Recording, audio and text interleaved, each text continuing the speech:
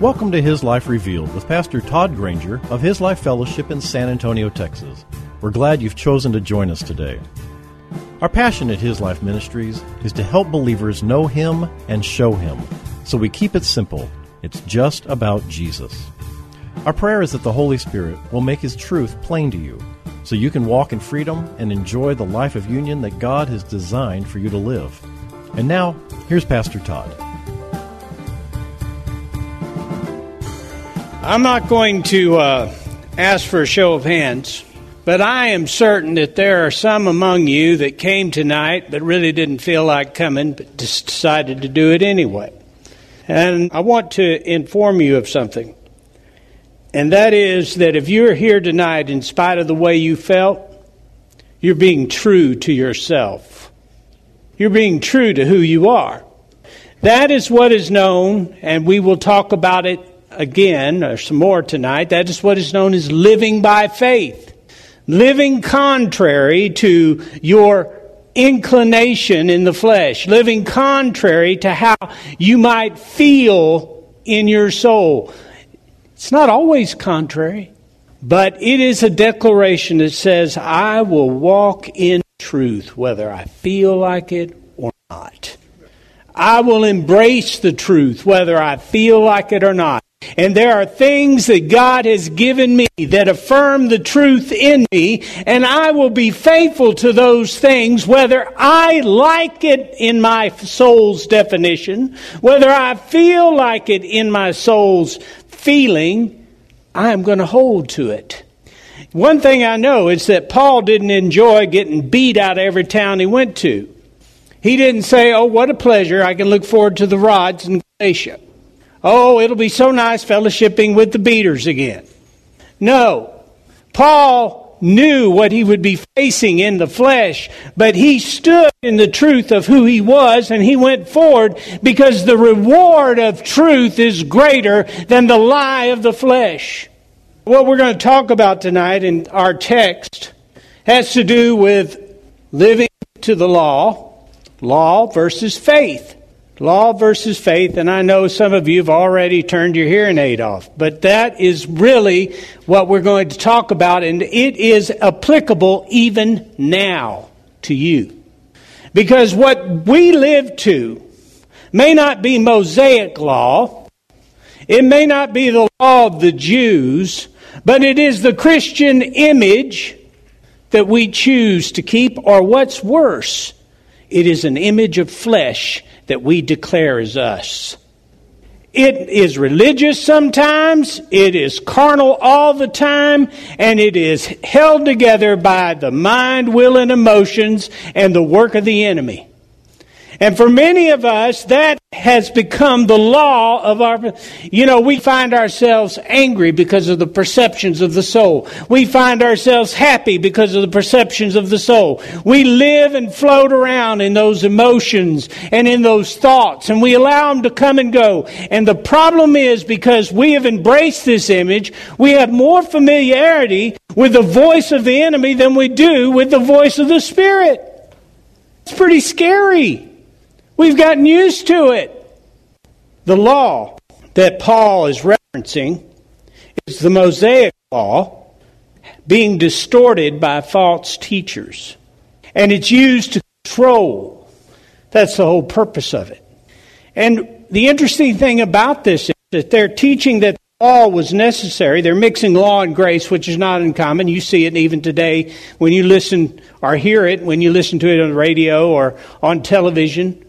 Some of the pastors I highly respect, teachers I highly respect, are constantly tripping over that one thing. Law and grace. It's so easy to kind of get a mixture together. And I think it's because we're so used to hearing it sounds right. But Paul is drawing a very clear contrast between the two, between the Mosaic law and faith. And here's the other thing I want you to understand, is that faith didn't begin with the new covenant. Paul makes that clear. We're going to go through a lot of scripture tonight. I hope you have your Bibles with you. I hope you follow with me. Otherwise, you'll be thinking about your next trip to Walmart. It won't be spiritually edifying.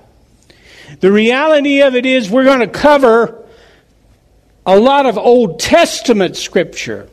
We're going to talk about Abraham.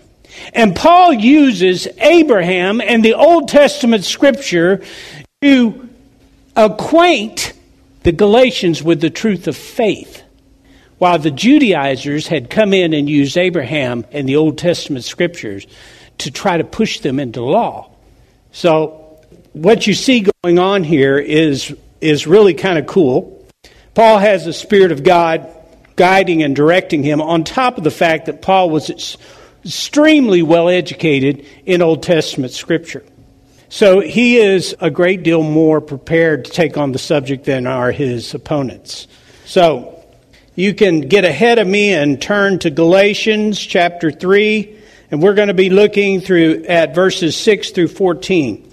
The struggle between man's desire to create his own righteousness and God's determined love and his loving determination to make man righteous, that began in the garden. It actually began in the garden, and it's going to continue as long as the children of Adam are still being born. We are born apart from God in the flesh with a desire to be our own God, to prove ourselves among men. And if we live a carnal life, the God we worship is really us.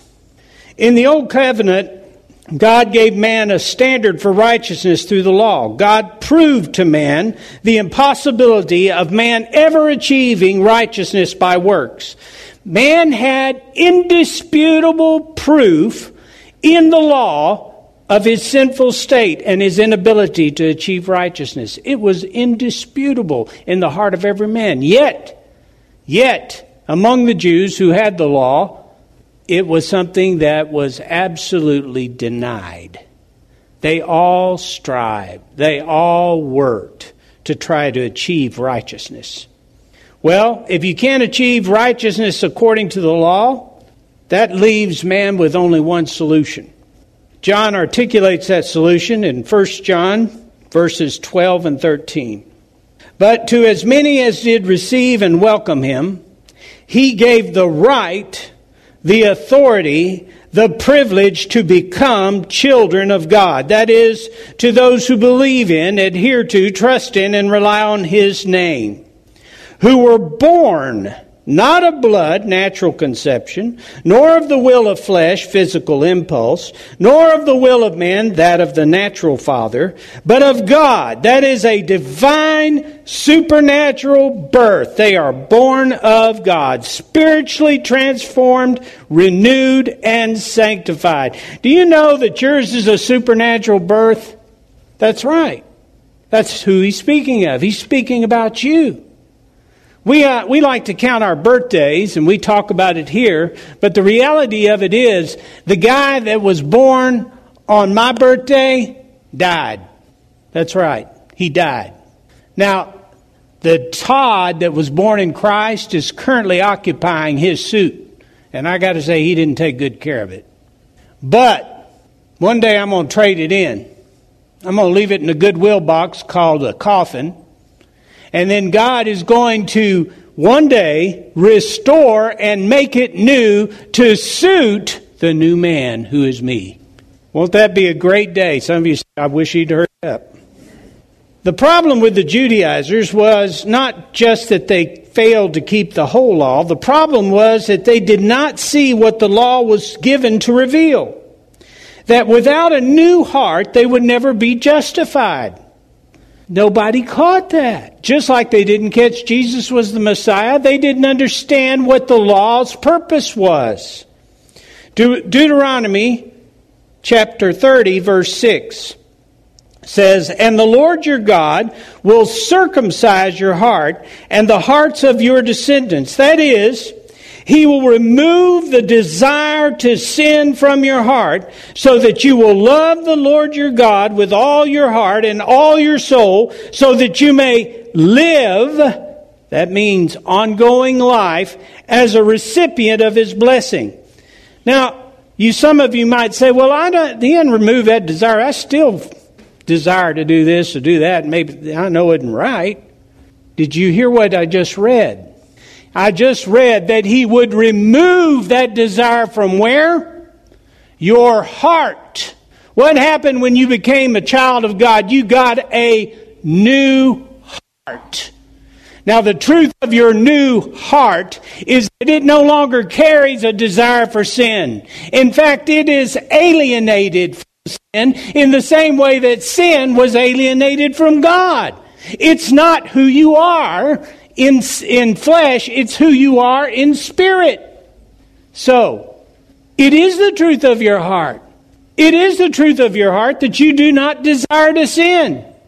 Everything that is true of Christ is true of your new heart. How about that? Can you wrap your arms around that one? The law was not given to save, but to reveal our need for salvation. We are not saved as one being rescued. We are saved as one being totally born anew. God didn't just pull you out of the mire, give you a bath, and set you back on your feet. God allowed that which was in the mire to die in the mire. And He resurrected through Christ a clean, perfect person, child for Himself to love. That's who you are. Now, again, the text for today is Galatians 3, verses 6 through 14. And in our text, Paul is proving before the Galatians the hopelessness of striving for righteousness by works. The Judaizers who invaded the Gentile churches of Galatia had sought to combine law and grace and had been teaching that the Galatians must have both law and grace in order to be totally saved. How about that? These Judaizers were Jews who claimed to represent the church of Jerusalem. And no doubt they had pointed to Abraham as the one who had been declared righteous because of his obedience in circumcision and the law. And Paul is now going to use Abraham in the Old Testament to prove righteousness is by faith alone. Let's look at verse 6.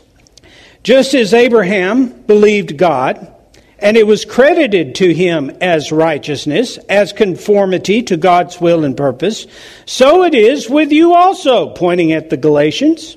So understand that it is the people who live by faith, you guys, with confidence in the power and goodness of God, who are true sons of Abraham. That's who you are. Now Abraham, or Abram, as he was known then, was 75 years old when he first heard from God. And hearing from God, he left the land of his forefathers, walked away from his inheritance, left the whole thing among men to follow God. That's in Genesis chapter 12, verse 4 and so forth, for those of you who want to verify. Abraham was in his 90s when God pointed to the stars and said, your descendants will be as many as these. And he made a covenant. That's when God made a covenant principally with himself, but also with Abraham. We'll talk about that. Abraham believed at that point. Genesis 15:6 says that Abram believed in, affirmed, trusted in, relied on, remained steadfast to the Lord, and he counted that he is God. He credited it to Abram as righteousness, doing right in regard to God and man. Now, as a side note, and we've talked about this before, it is in the 15th chapter of Genesis. If you haven't looked at that, you should.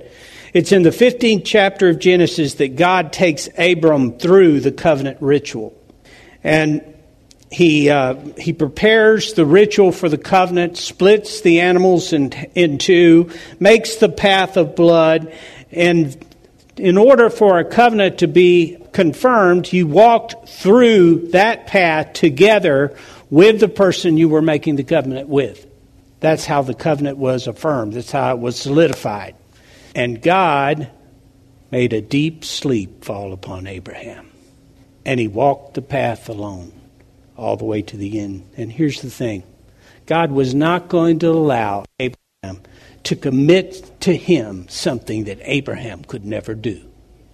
God protected Abraham from Abraham and us from us. So, God committed to make Abram's seed when Abram was to make a nation of Abram's seed when Abram was about 100 years old. That's in Romans 4. And from that seed would come the seed of salvation, the Lord Jesus. Romans 4 verses 20 through 22 says, "But he did not doubt or waver, he being Abraham, in unbelief concerning the promise of God, but he grew strong and empowered by faith, giving glory to God, being fully convinced that God had the power to do what he had promised. Therefore his faith was credited to him as righteousness, right standing with God." Abraham's faith was credited to him as righteousness. Faith, hear me, faith came before obedience. Faith came before obedience because it's impossible to be obedient without faith. Okay? And the commitment of God was the strength of the covenant, not the commitment of man to God. That's also an important point. It's never our commitment to God that keeps us. It's his commitment to us, and he is faithful. So you see that Paul in this, again, is showing a greater familiarity with the Scriptures than his opponents are. The Judaizers were probably arguing that if all the nations were to be blessed through Abraham, as Scriptures say, and the way to be identified as a descendant of Abraham was the sign of circumcision, then everyone needed to be circumcised to be saved or a descendant of Abraham. The problem with that is that Abraham had not yet been commanded to be circumcised when he was declared righteous. Timing was off. The sign of circumcision was given to Abraham years later. Circumcision was a physical sign that, apart from the obedience involved, had no spiritual effect. None. Also, in spite of that fact, the rabbis taught that the patriarchs kept the law. Now, Abraham had long since left the earth when the law was given. And here's another thing people don't realize. Abram wasn't even a Jew when he entered into the covenant with God. He was a Gentile. Verse 8. The Scripture, foreseeing that God would justify the Gentiles by faith, proclaimed the good news of the Savior to Abraham in advance with this promise, saying, "In you shall all the nations be blessed." So then, those who are people of faith, whether Jew or Gentile, are blessed and favored by God, and declared free of the guilt of sin and its penalty, and placed in right standing with him, that is God, along with Abraham, the believer. You stand shoulder to shoulder with Abraham. Now, God preached the gospel to Abraham. That's the good news. God preached it to him. And Abraham, he made the altar call, Abram. He came forward and he says, I believe. I believe. In the same way that Abraham's faith was the birth of his justification, Paul declares to the Gentile Galatians, you too are birthed by faith into the righteous spiritual seed of Abraham. You have been justified by your faith, and those who live by faith are the true sons of Abraham. You have been birthed into the people of faith who live by faith. Now, listen, guys, living by faith is more than just birth. It is more than just birth. It encompasses the whole of life. Our lives are defined by faith. And the two, that is, life and faith in Christ, can never be separated. Those who have been born again by faith, who refuse to live by faith, are not experiencing life. It's just that simple. I said experiencing. I didn't say have it. They have it, but it's not doing them a bit of good. They're living just like the lost. They're living to the appetites of the lost. They get more excited about what they can do in the flesh than they do about what God has done with them in the Spirit. They have more affinity for the things of the world than they do for the things of God. They spend more time listening to the world than they do listening for God. They do not walk in the truth of their union with God. They don't walk in the context of their communion with God. They don't understand the truth of faith because they do not practice the truth of faith. And I know this because I have led the throng. I know what that's about.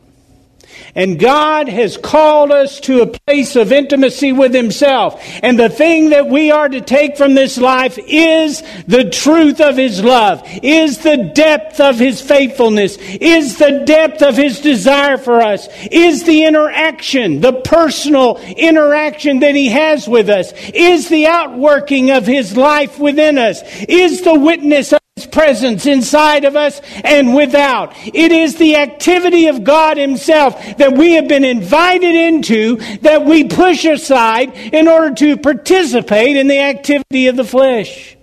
I'm saying this with a smile on my face, but it's the truth. Our lives are defined by our faith.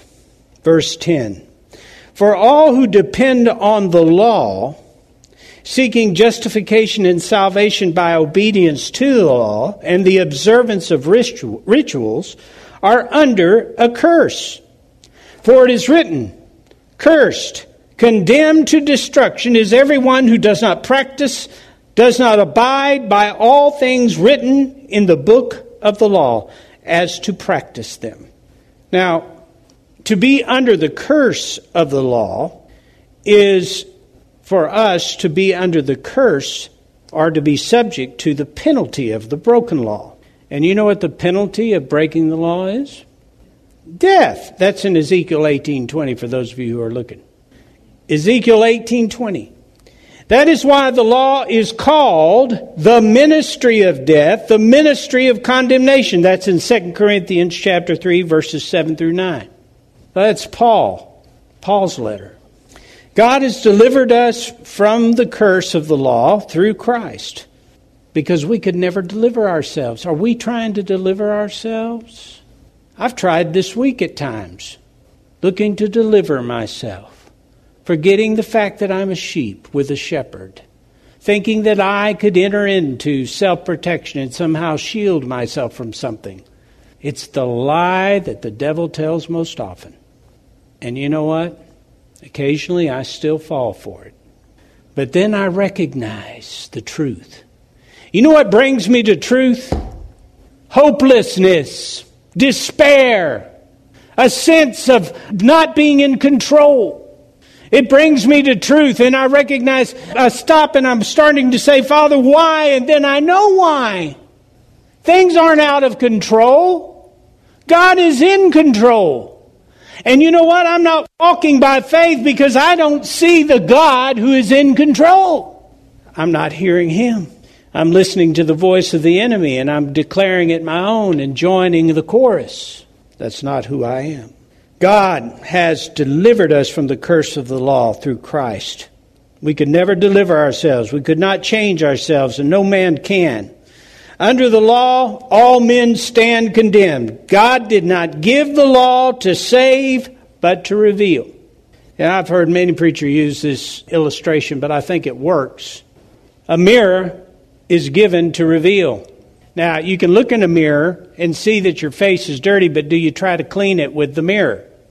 Do you? Well, you'd look pretty silly if you did. The reality of it is the mirror can only reveal the dirt. It can't clean. That's the truth of the law.